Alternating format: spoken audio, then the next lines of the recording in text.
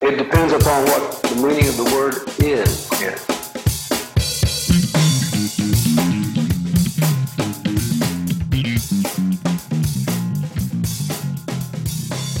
Alright, so I did something very specific this time because I think I made a mistake last time in that the ones that I wrote that were physically longer had a better chance of being pulled out because they sort of So I made sure to put them all on the same size paper. I don't know if it actually happened, but I don't want to take the chance. So that's so cute. So I'm going much more random now. I think that's great. It's funny, I've already forgotten the ones that I put in, but let's find out. Alright, the letter today is the letter G. Yeah, there you go, jump in. I'm Ed. I'm Peter. Yeah, there we go. That's the names. I'm still shaking. I'm still shaking, so tell me when to stop the shake. Okay, stop. Stop, okay. Gravestones. Sorry, I read that to myself before I read it aloud, and I spoiled the surprise. Gravestones. Spoiled the surprise is a great way to start on gravestones. Well, you put it in. Why do you want to talk about this? Because it's a word that starts with G that I thought of. That's the entire reason why. It's surprisingly difficult to think of words that start with a specific letter. I was literally sitting at my desk and literally going ga, ga, ga, ga, ga, until words came to mind. So gravestone, that's probably how language started. That's probably how language started. All right, first question then. What is the epitaph on your gravestone? What's written on your when you finally pass? What's written on your gravestone? Oh, see, I really like an epitaph that belongs to another Peter. Okay. A famous actor. Which one? And we'll see if you can guess based on the epitaph. It's Peter. Yeah, go. Didn't leave a whole lot of life left unlived, did he? Peter O'Toole? Yes. Yeah, that's a good one. Yeah, it's a great one. That's what you want to have as yours? Yeah. I read a funny one once that I liked, that I want, and it was, any wonder I'd not left already. And it's like, it was like, well, amazing that I made it this far. Any wonder I'd not left already. Great. You know my favorite... If you had to come up with an original one, what would it be? Oh, that's good. I might put my memorial somewhere really, really difficult to access, like put it on the top of a mountain or put it like underwater, and then on the epitaph is just something to rub that in, like, was it worth it? Or like... Oh, that's nice. Yeah. I don't know. I think I'd probably do something similar. I think mine would say something like, "See you soon." See you soon? You know what you could do? You could do "see you soon," and then you could have like a plastic hand that's buried in the dirt, so it's like you're part way out of the grave already. One of the best ones I ever saw was Mel Blanc, the voiceover actor. You know Mel Blanc, who did all of the Warner Brothers cartoons. He was Bugs Bunny, he was Daffy Duck, he was Porky Pig, he was Yosemite Sam, etc. He was everyone. Uh-huh. And his gravestone reads, "That's all, folks." Oh, that's perfect. Yeah, pretty great. I like the one. I'm sure there are more than one, but I like when people leave recipes on their gravestones. I have never seen that. I've never seen a recipe on a gravestone. It's a thing, like, grandma's shortbread cookies or something, and she's kept this secret to herself. She took it to her. She literally took it to her grave.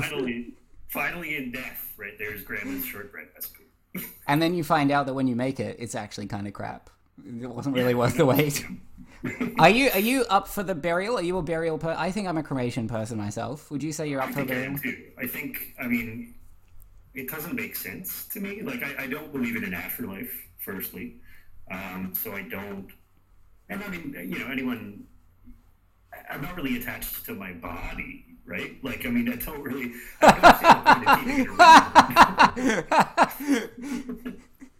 Yeah, fair. And also, I'm guessing you would want other people to have uses for it. You'd want people to, experiment on your lungs after you died, or, take your eyes apart to see how they work. My grandfather donated his body to science. He had been a doctor. He studied medicine at U of T. There's a need for cadavers. Let's put this thing to use. So, not to be a dick, but I'm going to guess that when you died, your organs probably wouldn't be transferable to another person. They'd probably look at your... It's funny. I checked into this because I dated a person for a while who worked for the organization that oversees organ transplants in the province of Ontario, and I made some quip because of the amount that I smoke and drink and whatnot that, my organs are probably useless. She said, no, actually, that's not true. For someone who might need a lung transplant, for example, even a smoker's lungs, if they're a match, can extend their life. So don't count yourself out. And so, I think most people should donate their organs. I mean, I can't imagine why you wouldn't, unless you have some sort of religious, reason for not doing so, and let's not get into that. But I mean, just do it. I mean, you might save a life or make science learn something. Oh yeah, I really think it should be the default. I think that everybody should be an organ donor unless they specifically say not. I don't think it should be the other way around. I don't think you should have to register an organ donor. I think everybody should be an organ donor by default unless they explicitly say, I will not. Yeah, so that doesn't preclude you from having a gravestone, right? I mean, there doesn't have to be anything under it. No, I'd like a statue. I think that would suit me quite well. A tiny statue of you, or like really grandiose. It's not where I'm buried. I don't care where I'm buried, but just so long as there's an enormous statue in the center of some city that people can come to. The statue should be of you, or yes, something? yes. Oh, absolutely. It's a statue of me. It's like for some reason, and I don't love this comparison, but the only one I can think of at the moment is Lenin, like a giant statue of Lenin, that sort of thing. But okay. a version of that is me. Somebody slightly less problematic. I mean, obviously he has some great things to do, but some terrible things to do. Somebody a little bit more benevolent. I'm thinking, the next one I'm thinking of is Queen Victoria, and even that is not a great example. Okay. I think that anyone who has a statue made of them has probably done enough things in their lives that make them, either really good to a few people or really bad to a lot of people. Yeah. Or vice versa. The Nikola Tesla statue at Niagara Falls. There's a good example. There's an example of a good guy who did a good thing.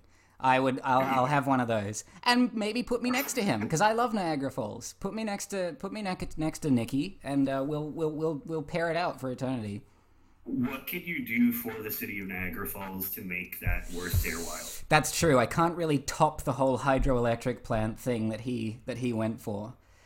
I don't think there's anything I could see. Okay, I love Niagara Falls. Let me just put that out there. A lot of people really shit on Niagara Falls for being this like kitschy, horrid tourist attraction that they've taken this natural wonder and turned it into a tourist trap.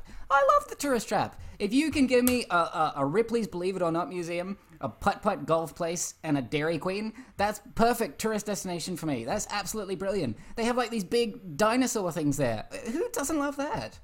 Honestly, I agree with you. I love Niagara Falls. I like it for, the natural wonder of it all, but it is handy to be able to take a little walk, a couple of blocks, and go on a go-kart. Who doesn't like a go-kart? Honestly, if you haven't done the go-karting at Niagara Falls, go. Agreed. Agreed. If you haven't done... And also, if you've never been, it's the middle of winter right now. It's February 22nd as we're recording. This is the absolute middle of winter. If you've never been to Niagara Falls in, February, when it's absolutely butt-ass freezing... It's the best time to go because everything is covered in this really drippy ice. It's really beautiful. It's like visiting Elsa's castle. It's fantastic. Now there are some important things to note if you are planning a visit to Niagara Falls. Because I did this fairly recently, let me give you a couple of hot tips. There is nowhere in downtown Niagara Falls to buy a newspaper. You can't buy a newspaper anywhere because they don't want you to know. Right? You're supposed to buy in. You live in the tourist trap now. You go to the casino and you go to the Ripley's Wax Museum and you're not supposed to know what's going on in the outside world. So I had to take the free casino shuttle that ran between the hotel where I was staying in glorious downtown Niagara Falls to the newer, fancier casino that's further away from the falls so that I could go to a tobacconist's and purchase a newspaper. All right, I have a question. Is this a tip for people planning travel in 1985? Because everybody else could just use the internet to get their news. Why do you need a newspaper so badly? Because sometimes it's nice to sit down on a weekend with a cup of coffee and a nice thick newspaper. I don't think those two things align. I don't think there's no newspapers because they want to put you in this hive mind. I think there's no newspapers because there's no need for newspapers. I think it's 2021. I have to admit, Ed, that had never occurred to me. Actually, you know what? Niagara Falls would be a great place to be buried or dropped. If I could get... Actually, I have had this conversation with somebody because there is a tourist trap that I want my body in, but I'll get to that in a second. If somebody could toss my body over Niagara Falls, that'd be great. I'm totally okay with that. But the one that I have had conversations with people about is the La Brea Tar Pits. Have you ever been to the La Brea? Have you been to Los Angeles? No. Okay, so the La Brea Tar Pits in Los Angeles is this sort of tar pit museum, and it's where all of these Ice Age animals got trapped in tar and fantastically preserved. And you can see sort of thousands of skeletons and bits with hair still on them, and there's all this really interesting stuff about saber-toothed tigers and dire wolves and what are they called? The elephants that aren't elephants. Mammoths. That's what they're called. Elephants that aren't elephants. And I have said to people, look, if they'll allow it, and wink wink, even if they won't allow it, please just toss my body into the La Brea Tar Pits, because I would love, for 1,000 years from now, for somebody to discover my partially preserved tar body. I'm totally okay with that. I'm into this because it ticks a lot of boxes that we've discussed already. Okay. First of all, like, you're letting your body go through a natural process. Yeah. Right? We're not entombing you in a, sarcophagus or whatever, we don't necessarily have to get you a gravestone. We could harvest some of your organs before you throw yourself into the tar pit. Take whatever you want. Take whatever you want. However it works. So this is all really good. We're being super ethical. We're being environmentally conscious. And in the end, you still get to turn yourself into a statue. That's genius. Wow. Yeah, you really tied that all together.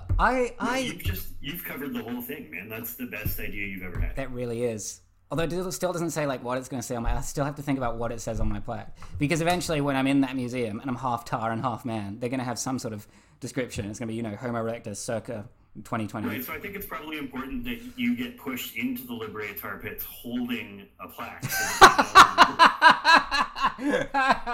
That says, to whomever may dig me up, let it be known that I request...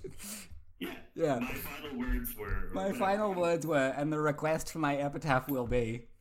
Yeah, I think that is genius. Nice. You know what? We can make that happen. I really think that you and I should go into some sort of funeral arrangements or some sort of, post-mortem arrangements, because I think we could come up with some really, really creative and beautiful ideas for people to memorialize their loved ones in really eccentric ways. I think that's a really good idea. And, during these pandemic times, we all need to get creative. That's true. Yeah. What time are we at? Yeah, we're getting pretty close. Any last thoughts on the gravestones? No, I just wanted to mention, my first thought when gravestones got pulled from the Cup of Words was in the town where I grew up, the local, manufacturer of gravestones was called Skelton Memorials. Skelton or skeleton? Like Skelton, like the surname Skelton. Yeah, okay, but still pretty great. Yeah, which I thought was amazing as a kid, obviously, and brings up a nice N word that we could cover later, which is nominative determinism. Wow, go on, describe. So it's just the phenomenon by which your surname or your family name influences the occupation that you choose, and scientists are fascinated with this because there's definitely a correlation, which doesn't assign causation, as you and I both know, but if your last name is Baker, there are a lot of Bakers in the world named Baker, et cetera, et cetera. And it's a nice little plug for Skelton Stonemasonry from, I always forget the name of your town. What's your town called? It's beautiful Walkerton, Ontario. Walkerton. And Skelton Memorials. If you need a gravestone, they're your people. Also, Skelton Memorials, if you'd like to send us some money for this plug, we will accept. Yeah, why not? One of two things is going to happen. You can also support us, dear listeners, by buying merch, which is easily found on our website. Links to everywhere you can find our podcast. Yeah, what is it? podpage.com/ed-peter. That's us. Is it /? I think it's /. I don't know what the difference is. podpage.com/ed-peter. All right, there it is. Episode G. Thanks for listening. I'm Ed. I'm Peter. And that's Ed and Peter on gravestones.